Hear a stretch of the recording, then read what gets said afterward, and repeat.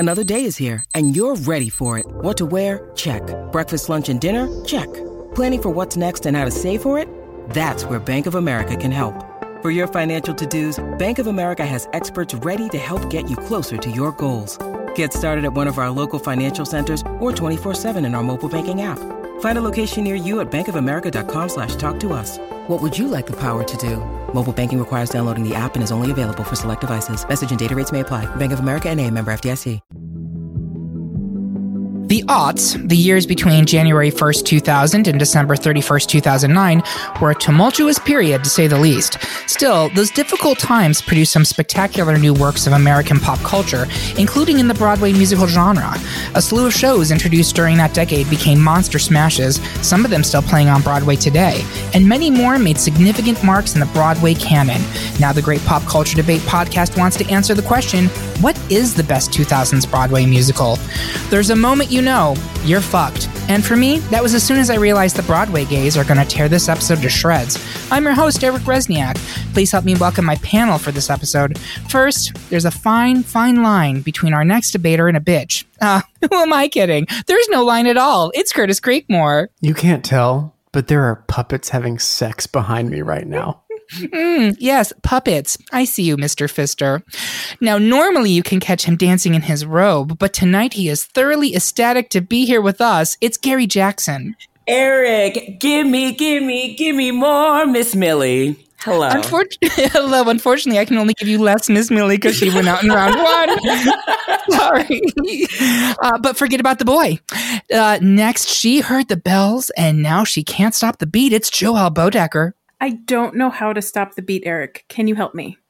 They make a pill for that, and yes, there is an anal option. Finally, Mama, he's a big girl now. Please welcome special guest and Patreon supporter Trey Radu Blackburn. Oh, it is going to get hot and heavy, and I'm already sweaty. Well, the flasher next door asked me to tell you good morning. Now, if you're curious about how we ended up with this top 16, become a Patreon supporter of the podcast or check the bonus preview of this episode on your podcast platform of choice, in which we go through the whole bracket up to this point. And don't forget, you can head to greatpopculturedebate.com and find the listener bracket for this episode so you can play along with us at home. Before we get into the debates, I want to make clear the parameters of what we're discussing in this episode. The shows we discussed had to be new shows, not revivals, that debuted on actual Broadway, not off-Broadway, between January 1st, 2000 and December 31st, 2009. That's it. Anything that fell out of that parameters, we didn't discuss. With that out of the way, my blood pressure is already defying gravity, so let's move on to these debates. First, the panel is overwhelmingly in favor of ultimate number one seed Wicked, which is currently up against 4 seed Caroline or Change. Is everyone fine with letting the popular vote Wicked move forward into round 3? We did discuss Caroline at length in round 1. Any objections to this, Gary? You with Wicked or Caroline? I am with Wicked. All right. Curtis? Wicked. Trey? Wicked. Miss Baltimore Crabs, a.k.a. Joelle Bodecker? I guess I'm with Wicked. Yeah. No problem. We did, so I think we all said it's a very interesting show. It's a very ambitious show, but I mean, we're talking about juggernauts in this, and Wicked is Wicked. So it's moving on to round 3. Next, 3 seed The Producers may be experiencing a legitimate bomb, as 2 seed Mamma Mia seems poised to advance to round 3. Curtis, you can dance, you can jive. Explain why you are having the time of your life with Mamma Mia. I will explain why we should all watch Ula dance into round 3 with The Producers. I'm going to have Curtis go first. So I'm honestly not typically a fan of jukebox musicals, but ABBA has a very special place in my gay little heart. I used to steal my mom's ABBA Gold CD and listen to it while I played video games. To this day, when I hear Super Trooper, I am transported back to my bedroom floor playing Super Mario Tennis on my Nintendo 64. But I digress. It is a pretty amazing feat to take a collection of songs that were written about without really any through line in mind, and then build an interesting, relatively coherent storyline to celebrate them. The show is by no means groundbreaking, but it's a romp. It was nominated for 5 Tonys in 2002, including Best Musical, though it garnered no wins, which is unfortunate. Over 65 million people have seen this show. It has grossed $4 billion worldwide. While it closed on Broadway back in 2015, the show is still playing in the Novello Theatre in London's West End today, and I love it. I'm sure it's also touring. It's probably making just a mint touring. I don't have those facts and figures at my disposal for the producers. Thank you. Get good. But I will talk about why I like it. Facts, Eric, if you need Of course you can, Joelle. You're an angel. Get them ready for me. I think it is very important for us, especially in this debate, to remember that when it debuted on Broadway in 2001, it was an absolute sensation. You absolutely could not get tickets to this show for months. It was the hottest thing in town. It's a great show. It's a faithful adaptation of Mel Brooks's 1967 non-musical film about a Broadway musical, which makes sense because, Mel Brooks also wrote this. The songs are largely excellent. I Want to Be a Producer. Keep it gay. If you got it, flaunt it. And the Springtime for Hitler number is an absolutely batshit moment that likely inspired future shows like the Book of Mormon's Spooky Mormon Hell Dream. The original cast is peerless. Nathan Lane, Matthew Broderick, Roger Bart. More than that, we're talking about original Broadway music up against a jukebox musical. I love ABBA, but I'm sorry, this is no contest for me. Joelle, can you help hook her out with some numbers for the producers? It had 2,500 performances. It ran for 6 years. It won 12 Tonys. It was nominated for 15, if I'm correct. I might have combined, when it's like multiple featured actors are nominated, but it's up there. If I might, it won every Tony it was eligible for because of some of the doubling up. Okay. Wow. Yeah. It was a critical and commercial smash, and I just think that needs to be discussed. So, with that being said, Gary, where are you on this one? What you just said, Eric, I prefer the idea of it being original. It's like a high criteria for me. So I'm taking it that we're going with the producers. Yes, that's a yes. Trey, where are you on this one? Mamma Mia holds a special place in my heart because I went to see the movie with my best friend in college, Caitlin. Hi, friend. And then we immediately had an ABBA dance party in her house. As one does. In the sewer. Mm-hmm. But was she a Teenage Mutant Ninja Turtle? Why were you in the sewer? I moonlight as April O'Neil, but we can't talk about that. But I think I'm going to have to give it to the producers just because of the original music. All right. Where are you, Joelle? Despite having the facts, I still prefer Mamma Mia. I think it's just much more joyful. I get that people loved the producers. I don't think it stands up at all anymore, whereas Mamma Mia is literally timeless. For a jukebox musical, I love that Mamma Mia actually is a cohesive story. I don't think it's sort of a cohesive story. I think it starts with an actual goal and intention and plot. There's dancing breaks because it's a fucking musical and you're allowed to do that and break it up in the middle. So I think right now it's Trey, myself, Gary, producers, Curtis, and Joelle for Mamma Mia, which means producers would move forward. We at least got to talk about Mamma Mia, and it is a very important show for 2000s Broadway. A tremendous legacy, but we are moving the producers into round 3. Next, the majority of the panel wants to continue touching One Seed Spring Awakening, but Gary is saying hell no and prefers 4 Seed The Color Purple. Gary say I'm here as you try to get us to push the button for The Color Purple. Curtis, do what you can to make sure Awakening doesn't get left behind. Gary, you go first. Off the bat, these are 2 of my favorite musicals. My criteria is I live for a heavy moment, but it's the journey of Celie, an African American woman who is from the early mid 20th century, and so just with all of that and trying to find her beauty. And I think what I love about this musical is absolutely stunning that the score is, if you love a belting queen, this is a good show for you.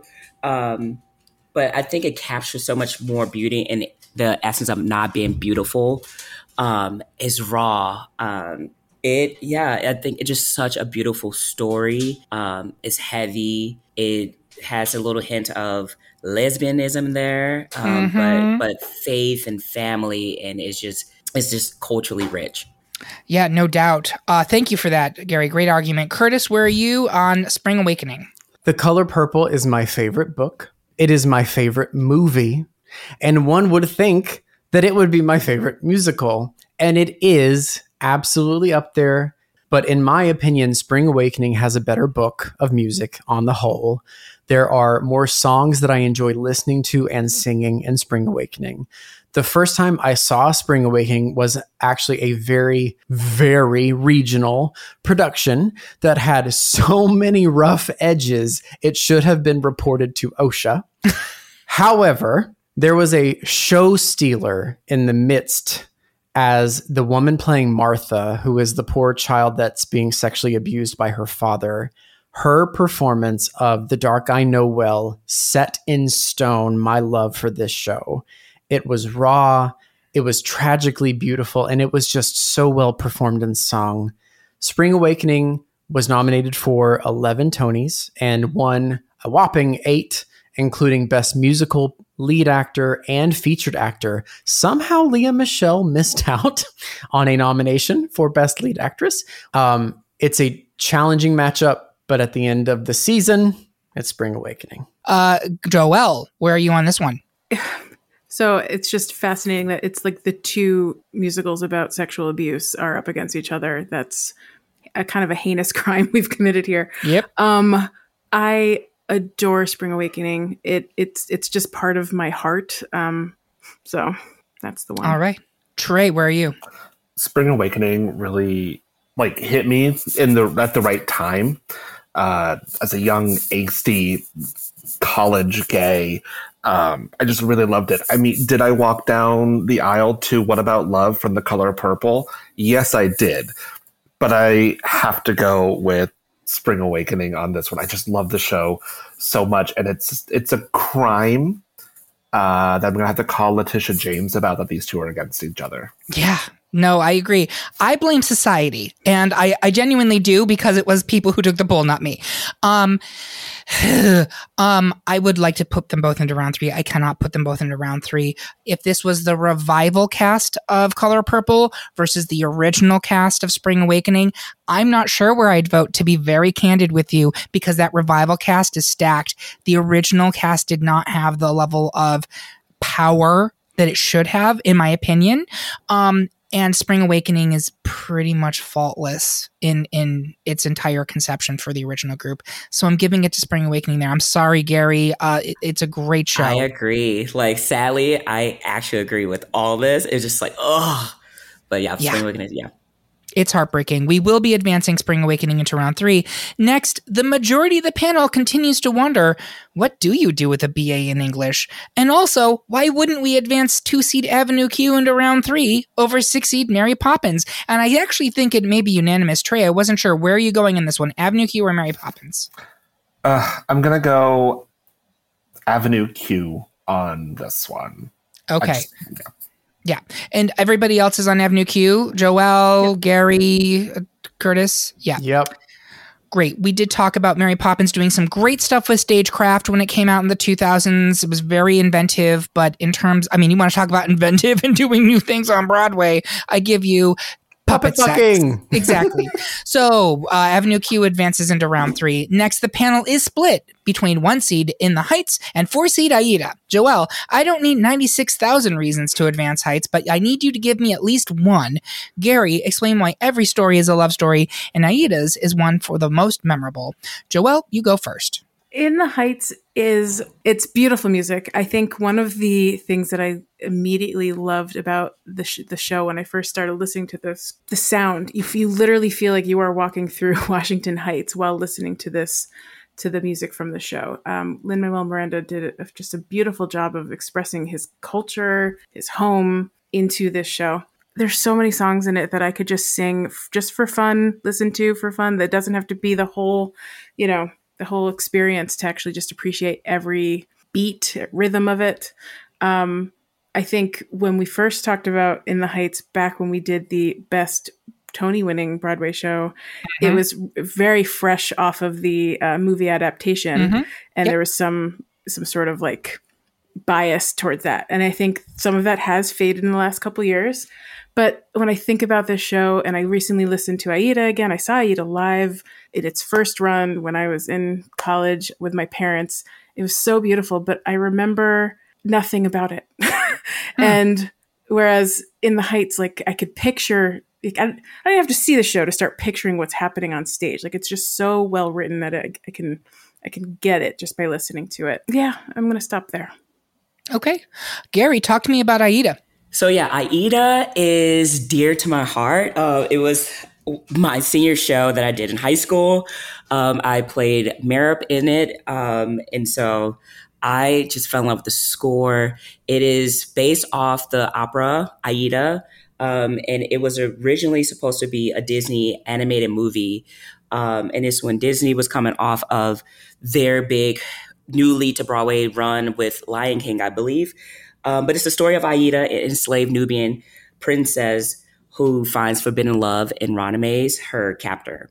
But this show had a 4-year Broadway run, 4 Tony Awards, and it was named by Times Magazine as one of the top 10 theater productions. And some of the scores, obviously by Elton John and Tim Rice, but it weaves a variety of styles from reggae to pop influences. And some of the notable songs that I think a lot of people know. First one is Strongest Suit. But for me, it's Fortune Favors and Easy as Life. And this is, I think, for me, when Heather Headley just captures my soul with her amazing pipes. Aida is dear, dear, dear to my heart. Great. Thank you very much. Curtis, where are you on this one? Marry the Princess Radames. It's Aida for me. Trey, where are you? I've got to go with Aida on this one. This was one of the harder matchups for me. If you've listened to this podcast before, we've talked about In the Heights a few times, and I've been pretty hard on the show. I thought, Joelle, you did a great job arguing for it. I agree with everything you just said. You absolutely get the feeling of the neighborhood. The songs are great. It's not a bad show. I like to call it In the Hype. Like, I wish I loved In the Heights as much as everyone tells me how much they love In the Heights. Do you know what I mean? I think Aida is a great show. In the Heights is really important because it gets us to Hamilton, but Aida is a great show in and of itself. And I think In the Heights is a good show with great music. That's how I would describe it. So, it may be shocking for people to have In the Heights going out so early, but it is in Aida, which is actually, I think, is a 2000. It's one of our earliest shows on here. Will advance into March 2000, right? Will advance into round 3. Next, the majority of the panel wants the big brains of 3C, the 25th annual Putnam County Spelling Bee, to ADVANCE to round 3. But Joelle says, oh my God, you guys, and is raising an objection in favor of 2C, Legally Blonde the musical. Joelle, explain why you are positive that what you want is Legally Blonde in round 3. Trey, tap your magic foot and create some pandemonium in favor of the Spelling Bee. I'm going to have Trey go first. So Putnam County, based on a play called Crepuscule. I did not spell that correctly, but it's Crepuscule spelled out. It ran for 1,136 performances with a national tour. It starred Jesse Tyler Ferguson, Dan Fogler, Celia Keenan Bolger, Jose Yana, nominated for 6 Tonys, and it won 2 of them. It lost the Grammy for Best Album. Legally Blonde wasn't nominated somehow. And the songs, we've got I'm Not That Smart, where you're just giggling about this kid that's put upon by all of his older siblings. My Unfortunate Erection, which no one has ever said, but it's one of those songs that you just, the first time you hear it, you're a little bit shocked because you've got this adult as a child talking about his penis, and it's a song that you can go back to over and over. I also enjoyed how inventive Putnam County is because you also bring the audience on stage for that show as participants, which I don't think happens. And they would always bring in sometimes a celebrity. So Julie Andrews did a performance one night where they asked her to spell supercalifragilisticexpialidocious, and she misspelled it because she hadn't seen the show. It's something for everyone, really, Yeah. Yeah. That being said, Joelle, talk to me about Legally Blonde, the musical. So Legally Blonde is a show I did not expect to love. The concept alone, I was like, what the hell are they thinking? a movie that I think everyone universally loves that movie. Maybe I'm wrong about that one. When it came out, they were brilliant in releasing the recording like 2 days after the show was started on Broadway, and I think it pulled people in just with the music alone, with just the pink of it all, that Barbie pink that they used all over the show. Mean Girls did it a decade later. It also is really smart. It took the story of Legally Blonde, but they spread it out across these different songs, and you're learning people's, their heart songs as you're watching the show. Never in my life would I have imagined, what's his face? Wilson. Luke Wilson. Luke Wilson. Never would I have imagined his character had the depth that I think Christian Barl's character in the show brought to it. Laura Bell Bundy is just an absolute goddamn queen. Listening to her voice, it brought us Annalee Ashford, who later went on to 1,000 million incredible things. It did not do well in awards, and for some reason it was not nominated for a Grammy, despite the fact MTV did a fucking casting for that show, which I watched, you better believe, weekly, with Haley Duff as the host. I loved everything about that stupid show, and then those girls went on to actually be in the show. It was amazing. It was of its time, and it was only of its time. Like it really, people aren't still talking about this musical, 15 years later, but they were in that moment. I think it was a surprise hit for everybody, and for certainly a generation. Great arguments both. Gary, where are you on this one? So you guys, I was in like 7th grade and I had to do this spelling bee, and I lost on the word where, W-E-R-E. So obviously I'm not smart, I'm just pretty. So, but on a serious note, I think what you were saying about just the musicality of Putnam is amazing. And my go-to song is the I Love You song. It is just absolutely incredible. And I was that kid that played all the parts, the mom, the dad, and the little girl, all of them, trying to belt my little soul out. Like I felt it all. I was all of it. So I'm going with Putnam. And again, 7th grade when this came out. Oh my God. Curtis. Gary, where is W-E-A-R or W-H-E-R-E, not W-E-R-E? This is not a spelling bee. Unless it's followed by go somewhere, wolf. One you put clothing on. Oh. Okay. No. I initially chose 20th annual Putnam County Spelling Bee. My vote is totally up in the air here. But the problem for me with Legally Blonde is there are only like 2 songs that I can name. Oh my God, you guys, and So Much Better. Those are like Bend and Snap is a song. What You Want. What You Want, positive. Absolutely. They didn't stick. They're right there. They didn't stick. They didn't. Okay. 20th annual. I'm going with the spelling bee. All right. I love both of these shows. I love them both. They're both wonderful surprises. When I sat there in the audience for Legally Blonde, I remember turning after like the first couple of numbers and being like, who the fuck wrote this? Because I never in a million years would have expected this dumb show to be so catchy, so funny. There's really smart choices they made. Like for me, the one that blew me away, they took the character in the movie who's accused of murder, who's a fitness trainer, and they turned her into a fitness trainer who uses jump ropes. So there's a huge jump rope dance sequence, which is amazing. And I was like, this is smart. Everybody involved behind the scenes is very smart. In terms of the longevity and the importance to the 2000s, this is where I actually agree with both of the arguments, because Legally Blonde was of its time. It was of its time. I don't think we talk about it anymore. It gets played a lot by community theaters, right? I don't see it ever having a revival. Spelling Bee will 100% have a revival at some point. It is part of the Broadway canon in a way. I don't think Legally Blonde is, but I love Legally Blonde. But yeah, I'm giving it to Spelling Bee here.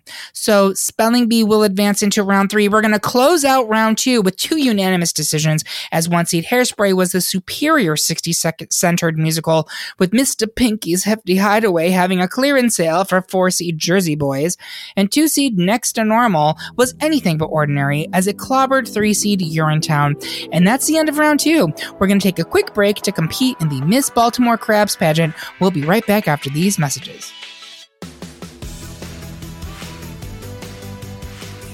Hey listeners, it's Bob from the Great Pop Culture Debate. We hope you're enjoying this episode and that you're yelling back at your speakers telling us how wrong we are. Did you know that there's a much better way to tell us how you feel? Come kiki with our panelists on Discord. Our patrons at the $10 level get access to our exclusive Discord server where you can share your thoughts about our decisions or just gab with our group about everything pop culture. It's like participating in your own episode of RuPaul's Drag Race Untucked. We have something for everyone to talk about, including reality TV, comics, news, nostalgia, and so much more. So if you love spirited debate and fabulous people, become a Patreon supporter today and join in on the conversation. When you need mealtime inspiration, it's worth shopping Kroger, where you'll find over 30,000 mouth-watering choices that excite your inner foodie. And no matter what tasty choice you make, you'll enjoy our everyday low prices, plus extra ways to save, like digital coupons worth over $600 each week. You can also save up to $1 off per gallon at the pump with fuel points. More savings and more inspiring flavors make shopping Kroger worth it every time. Kroger, fresh for everyone. Fuel restrictions apply. And we are back for round 3 of our Best 2000s Broadway musical debate. Before we get into the Elite Eight, I want our panelists to share their social media so the people can tell you about their girlfriend who lives in Canada. Curtis, how can people find you? You can find me on whatever at Curtitch, Curtitch. Whatever. Yell at me if you want. All right. So, Gary, where can people find you? Yes, you can find me on IG, Instagram. You see us young people, we call it IG. Sorry, Bob. But at Gary Music Man J. Great. Thank you very much. Joelle, how can people find you? I don't really social media myself these days, but if you want to talk to me and my friends that host Pocket Pod, which is an Animal Crossing podcast where we talk about more than Animal Crossing because there's not a lot going on with Animal Crossing, you can follow us on the Pocket Pod on all the places that have social media handles. And you should do it. Trey, how can people find you? You can find me on Instagram and Threads if anybody is using that. Oh, right, Threads. That was a thing that happened. Yeah. Under TKRB3, and 3 is spelled with the letters. You can also follow my other Instagram, Bare Left Embroidery, because I do the needle points and it's kind of queer. And finally, you can find me at Eric Resniak. That's ERIC, REZ as in zebra, S as in snake, N as in Nancy, YAK. Oh my God, did I read the 25th annual spelling bee? On Twitter and or Instagram, or just message at Great Pop Culture Debate on Insta or at GPCD on Mastodon. And on Twitter, X, whatever we're calling it this month, it's at culture_debate. Now let's move on to round 3 before everyone realizes that I've actually been a figment of my grieving mother's psychosis the entirety of Act 1. First up, I believe it may be another unanimous victory for ultimate number 1 seed Wicked, which said that 3 seed The Producers is not that girl. Next, the majority of the panel wants to bear its ass and thrust 1 seed Spring Awakening into the final 4, but I think fantasies really can come true, and I'm continuing to push for 2 seed Avenue Q. Trey, explain why Awakening is the musical mama who bore you. I will be as loud as the hell I want in my defense of Avenue Q, but Trey, why don't you go first? We've really barely talked about Spring Awakening. Sure. So Spring Awakening, based on the German play Spring's Awakening, it's had 1 revival. It's had 1 national tour. It ran for 800 performances, a little over 800 performances on its initial run. It gave us stars like Leah Michele, Jonathan Groff, John Gallagher Jr., Skylar Astin, Jennifer Damiano, Krista Rodriguez, Steven Spinella. I could continue to name almost everybody in that cast, and they have gone on to do even more things. It was nominated for 11 Tonys. It had 8 wins, including Best Musical, and it won the Grammy for Best Musical Theater Album when it was nominated for that. It also reignited like a love for Duncan Sheik to remind us that we were all barely breathing as we were going through the rest of this show. On a slightly personal note, I worked at a Broadway costume build house when the Deaf West revival was happening, and I was the project manager for the build for Cameron Manheim and Marley Matlin's costumes. And on the final fitting days, I said, "Thank you so much for being wonderful and break legs." Marley Matlin said to me, "I'm a hugger. Can I hug you?" And friends, of course, I let that angel human hug me. And so because of that hug, I've got to give it to Avenue Q, which I don't think has aged very well. Oh no, I gave it to Spring Awakening over Avenue Q. There it is. I'm so sorry. My heart stopped. I know. I was like, wait, what just happened? I misspoke because I was just excited to say that Avenue Q, I don't think ages very well, and that was one reason why I have to vote for Spring Awakening also. So I think that's an interesting point. And I think when you're talking about shows from a particular decade, you have to make the decision. Am I talking about its legacy and how well it continues to work? Or am I talking about how much it worked in that time period? Because I would argue that Avenue Q was possibly the most 2000s of all the 2000s musicals. It was wild. We alluded to it previously. Puppet sex. Graphic puppet sex on stage, puppets talking about having sexually transmitted diseases, puppets talking about watching porn. It was just the craziest goddamn thing I had ever seen on Broadway. And beyond that, it is a great book. The songs are terrific. I don't think there's a bummer in the whole show. Even the slow songs, I absolutely love. There's a Fine Line is incredible, but that's not the only one. Fantasies Come True. Like there's great music in this show. But there's also great music in Spring Awakening. I think Trey makes a good point that Spring Awakening can continue to be staged in perpetuity without making any changes to it, and it's going to be great. Avenue Q, if there isn't a revival, has there been a revival? I don't think there has been. It just closed off Broadway because after it closed on Broadway, it transferred to New World stages off Broadway. And New World, yes. And it just closed a couple years ago, I think. Yeah.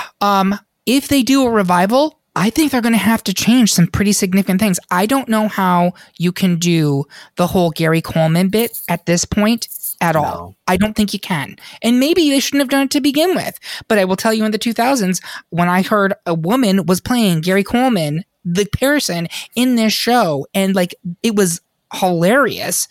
But does it still work? Do all the jokes still work? Now I'm going to put it to a vote. Gary, where are you on this one? I think for me personally, Spring Awakening is heavier to me, and I kind of gravitate to that. And so Spring Awakening. All right.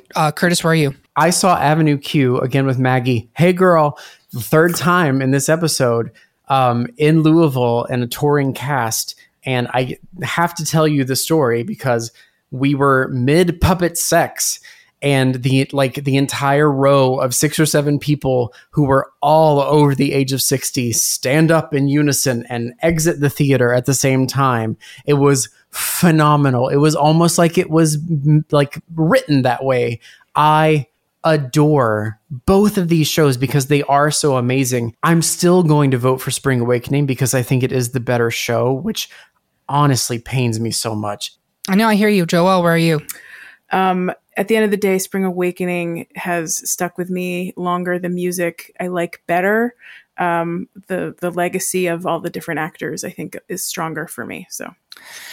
All right, so we're moving Spring Awakening into the final 4. Next, the sweeping romance of 4-seed Aida seems likely to carry into the final 4, but I'm still consulting the dictionary for a path forward for 3-seed 25th Annual Putnam County Spelling Bee. Curtis, fortune favors the brave, so steel yourself and stump for Aida. I can only speak one language, but I'll use it to defend Spelling Bee, and I say that, and I'm finding myself... I feel like we've said what we can say about Spelling Bee. I have nothing more to add at this point. We've argued it pretty tough. It was a very smart show. It's a show that's easily taken. It works at any point in any theater across the country. It's clever. It has great songs. Aida is something different. Curtis, do you want to say why it should advance here? 2 words. Heather Headley. Next debate. I'm kidding. I can go. I have a debate. Yeah. Go for it. Okay, let me do it because I know what's coming. So, what a show Aida is. The music, the costumes. But for me, what really makes Aida special is the story. And I understand that it's built on something else. Aida is based on Verdi's libretto that Gary was talking about earlier of the same name. But the story is changed, in my opinion, for the better to make it easier to follow and less on the nose than the libretto. As I was reading about it, it was very kind of ham-fisted, heavy-handed. But Aida, the musical, seems a little bit easier to digest. The 2000s were the era of the rock musical, as we kind of talked about throughout this episode and the earlier episode, and Elton's music made this an event. Heather Headley's voice is hauntingly beautiful. And with songs like Elaborate Lives, My Strongest Suit, Written in the Stars, Aida is not only beautiful, but it's also memorable. It was nominated for 5 Tony Awards. It won 4, including Best Original Score and Best Actress for Heather Headley. Spelling Bee is cute. It just doesn't pack the same punch. It doesn't escape the feeling that, to me, it belongs in a high school auditorium, whereas Aida is a true Broadway musical. Okay. Well, that is a hell of a fucking argument. Joelle, where are you on this? I'm firmly with Aida. Thank you very much for that. Trey, who aspired to be William Barfay in his youth, where are you on this? For me, I've got to go with the story that is... It's Aida. Trey, stop talking. You're great. Gary, where are you on this one? I am sticking with Aida. Curtis, amazing argument for it. Curtis's argument was so good, he convinced me to flip my vote. So it's actually unanimous now for Aida, which will move into the final 4. Finally, in round 3, the panel is leaning toward 2-seed Next to Normal, advancing over 1-seed Hairspray. Gary, why do you think Next to Normal is anything but ordinary? Trey, explain why we cannot stop the beat from getting into the final 4. Trey, do you mind going first? Sure, I can go first.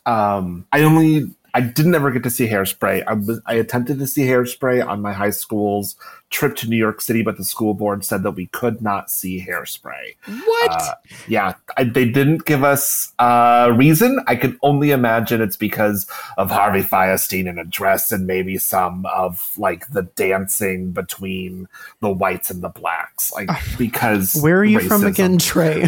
I'm from Iowa, but Iowa, okay. In 1962. No, I'm just kidding. Makes sense. Yeah. I was born in 1960, not that. In the Footloose town, obviously. That's in Kansas, I'm pretty sure. We don't like Kansas. But so Hairspray, based on the movie, the John Waters movie Hairspray, it's had a national tour. It gave us Marissa Jarrett Winokur, who has one of my favorite Tony acceptance speeches in the entire world. She lifts her body up to get to the microphone because she's so short. Harvey Fierstein is in that. Laura Bell Bundy, Carrie Butler, Matthew Morrison is coming back. Shoshana Bean, who is one of people's favorite Elphabas, was in the chorus in that show. Nominated for 13 Tonys. Won 8 of them, including Best Musical. It won the Grammy for Best Album of the Year, and every song on that cast album is a bop. It is unskippable from start to finish. It tackles racism. It tackles fat phobia. It tackles a bit of agoraphobia. It tackles some poverty. It tackles sexual awakenings. It is a show that can cross so many boundaries, and the music... You can't stop the beat. And honey, I know where I'm going because I know where I've been. Excellent argument, Trey. Gary, talk to me about Next Normal, which we really haven't talked about that much. Yes. So Next Normal, a rock musical. It's kind of what Trey was saying about just like some of the topics that it covered. But the main focus is on a mother who is struggling with bipolar disorder and how the impact of her mental illness is impacting the family. And so I think just the perspective of that is just different in general for a musical and musical theater topic. But some of the themes in this show, like Trey was saying about like racism and things like that, for this show is mental health. It is losing a child. Like it is very dysfunction, nuclear family, like what that looks like. And so it flips that idea of this picket white fence family on its head. But it was nominated for 11 Tony Awards, winning 3, including lead actress for Alice Ripley, who I saw when I saw this musical. And it is one of the only shows on our list that actually took a Pulitzer Prize for drama. And some of the notable songs I know is Up Against Spring Awakening or Hairspray, but You Don't Know, Superboy and Invisible Girl. I sang that for cabaret in college. See, Bob, I'm moving up to college now. And I'm alive, so those are like, I think that this musical, it's not as like In the Heights or Wicked, but it is powerful. Great arguments, both of you. Curtis, where are you on this one? Every fucking one of these is just so challenging to pick between. I love Hairspray. This will be the second time we must at Nina West when we talk about this episode. This is the second time I've spoken about Nina West in this episode. This Hairspray gave a drag queen a chance on Broadway. Well, at least a touring company of a Broadway show. My vote still goes to Next to Normal. It is a stunning show. Next to Normal tackles things like mental health. I think it was truly the first musical that tackled mental health in this way. So I'm going to go with Next to Normal. Joelle. Next to Normal is so special to me. I first saw it before it went to Broadway. It had a brief run in DC, technically in Virginia at the time. I went in blind. My heart just like broke watching Alice Ripley on that stage. Like her voice, I can feel her voice. That's how strong I think she is in the show. And who did not fall in love with Aaron Tveit during that show? So that show just has full 2000s for me. It's wonderful. Yeah, this one's, we say this all the time when we get to the day, oh, this is hard, but this is really hard because these are both exemplary. I also went into Next to Normal knowing nothing about it when I saw it, and I can really only describe it as being slapped in the face by a production, but in a good way. That being said, it never felt like a chore to me. It always felt, I don't want to say welcoming, but accessible, and you didn't want to look away even when it was hard. And it is a hard show, but an important one. Hairspray is much more palatable. It's much more open to everybody. It's much more inviting. The John Waters movie was a cult success. It was subversive at the time that it was released, right? And this takes a cult subversive movie and turns it into a easily palatable Mary from Pacoima can enjoy this show, right? But it still has the social messaging to it, and it still is authentically John Waters' joint. That's a really interesting balancing act, and I think it's actually quite clever. But in terms of what is the more 2000s play, I'm giving it to Next to Normal here. That is it, folks. We have our final four. We're going to take a quick break to enjoy one short day in the Emerald City. We will be right back in 5 minutes. Thank you, 5. It's not going to be 5 minutes, I promise. We'll be right back after these messages.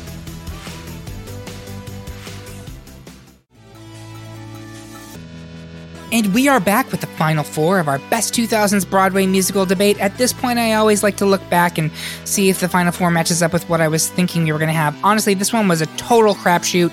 I don't think the brackets were well balanced. I'll be honest about that. I think some of these seedings were fucking bullshit.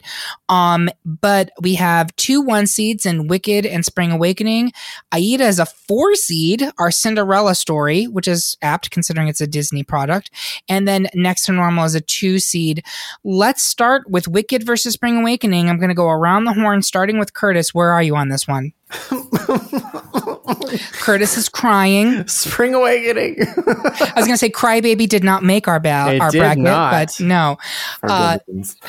You're at Spring Awakening. Yep. Gary, where are you? I'm going with Spring Awakening. Okay. Joelle, where are you? I'm so glad I don't have to be an asshole about Wicked. Spring Awakening for me. Trey, where are you? I'm with Spring Awakening. Wow. So now let's have a conversation. I know this is running long.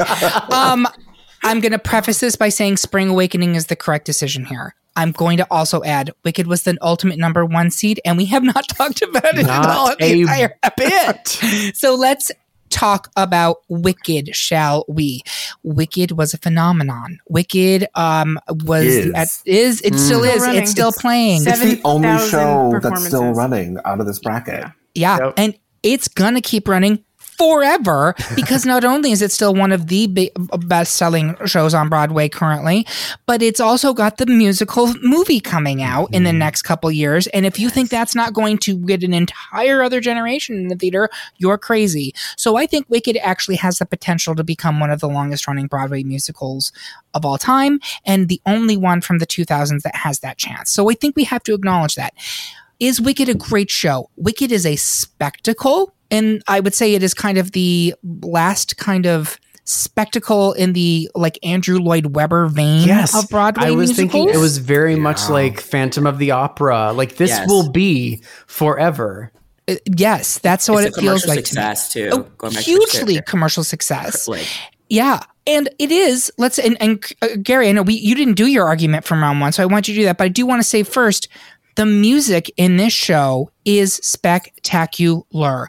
The songs are incredible. Defying Gravity, sure. But like literally pretty much every song in there is terrific. Popular is great. Like it is so good. I think the rest of the show does not live up to the music. I will say that. I think the second act is breakneck rushed. I'm like, whoa, we are going through a lot of stuff really fast. I don't advocate for a show being split in half, but like you could with Wicked because it covers a lot of narrative ground. They're doing it with the movie. Two movies. They're doing it. Yeah, exactly. That being said, Gary, I do want you to. What points didn't I cover? Because we really cut you off. What I love about this show is that this is one of the shows you get an understanding of the backstory of what we all know, the Wizard of Oz, and how these characters have become who they are. And I think this show does it. Like it's easily you could follow it and be like, oh, Elphaba is the way if she's a bitch because she rightfully so all these freaking munchkins and stuff. So it truly makes sense of why we see these original characters and their behaviors. But it is beautiful. This is a beautiful show. It's given us fall more in love with Kristen Chenoweth, Idina Menzel, like really just catapulted their careers and like in a way of they are the originals to do it. And this is tough music to sing in general. But it also produced people who came after them also have chops. Yeah, overall commercial success, obviously. Nominated for 10 Tony Awards. In 2004, winning 3, including Best Actress for Idina, 6 Drama Desk Awards, 1 Grammy Award is Wicked. But I think it does fall in that hype of everyone loves Wicked. And so it just like naturally would do well. And so I'll leave it there, but Wicked's amazing. And with all that said, we're eliminating it. No, but the reason I think it is that is the correct decision to go out at Final Four because all of those things are true. But in terms of up against a show with Spring Awakening, which moved the needle for Broadway in many ways, I do believe the Spring Awakening is the correct decision after everything we've said. Aida versus Next to Normal, backwards. Trey, where are you on this one? Oh no, why am I first? I had Hairspray going to the championship against Spring Awakening, so I just don't know. I saw Next to Normal twice. It's the only show on Broadway that I've ever seen only musical I've seen twice on Broadway, and I sobbed through the back half of the second performance with Marin Nazy, rest in peace, as Diana, singing with her actual husband, whose name escapes me, playing her husband. And you have Aida, which is this beautiful, grand, sweeping musical with Heather Headley, like the queen of all queens that just needs to do more. I think I'm gonna go with Aida. Do you have the little the thing made out of paper? The mash note. Yes, I do. I've got my cootie catcher trying to figure out what to go with. Flip. I'm gonna go with Aida. Okay. All right. Thank you, Joelle. Where are you? I've said enough about Next to Normal, and I think I said a little bit about Aida earlier. It's Next to Normal for me. It just feels like the right 2000s show. Aida is beautiful. It's timeless. Very well could have been made in 1998. It could have been made 2 years ago. Next to Normal is specific. Yeah, I like that argument. Gary, where are you? I am Next to Normal because it pushed the needle in the conversation in a needed direction. Yeah. Curtis. Do you wake up in the morning and need help to lift your head? I'm going to go with Next to Normal here.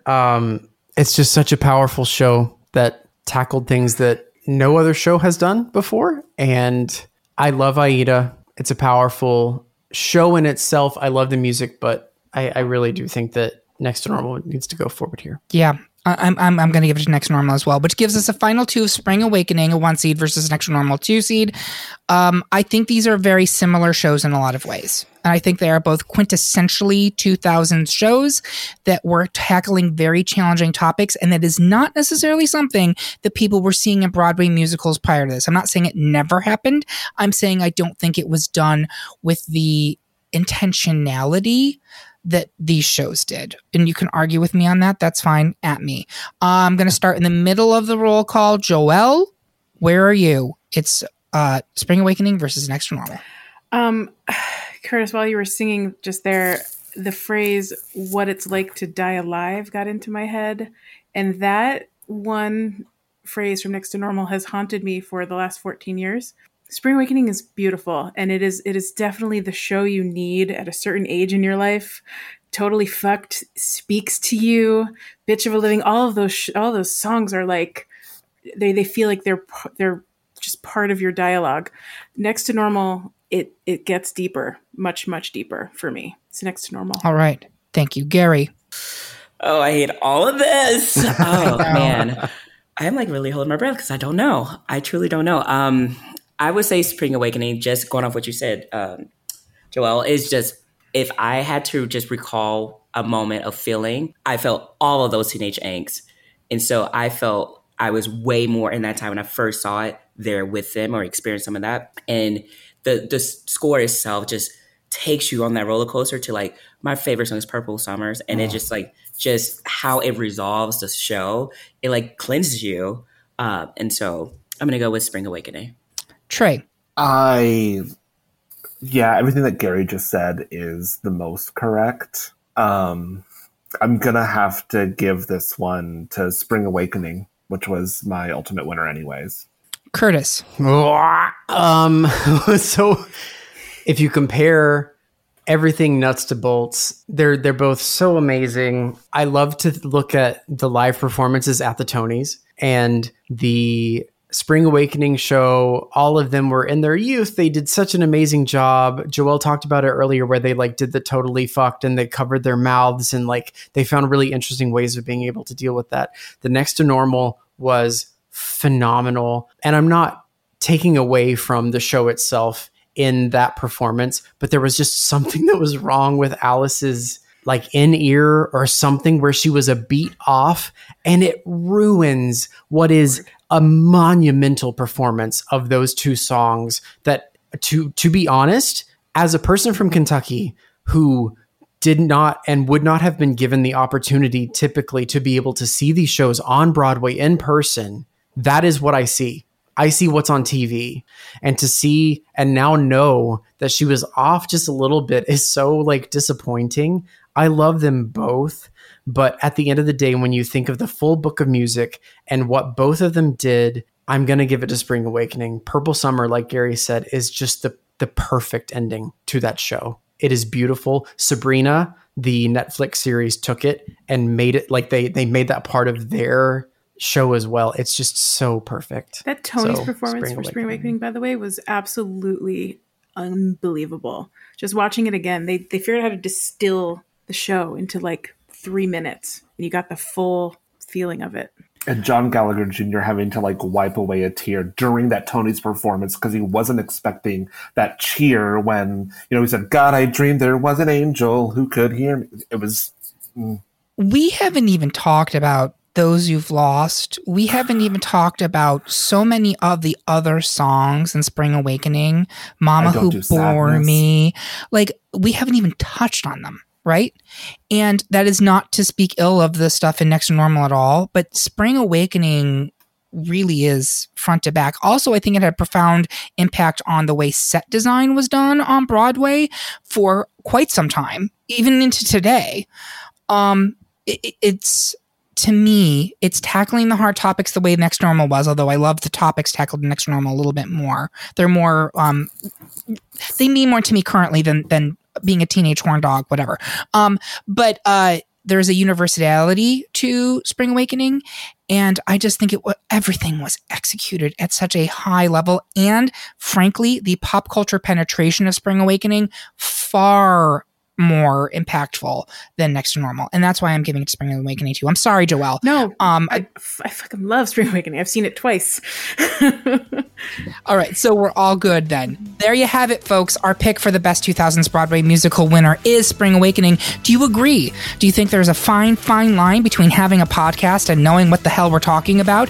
Tell us how you really feel by leaving a comment on this episode at greatpopculturedebate.com or find us on Instagram, Twitter, Facebook, or Mastodon. While you're there, make sure you subscribe and follow the podcast so you can hear about what new debates are coming soon, vote in open polls, and even decide which topics we tackle next. If you really enjoyed the episode, please take a minute to like and rate this episode of the podcast on Apple, Spotify, or whatever platform you listen on. I want to say thank you to my panel.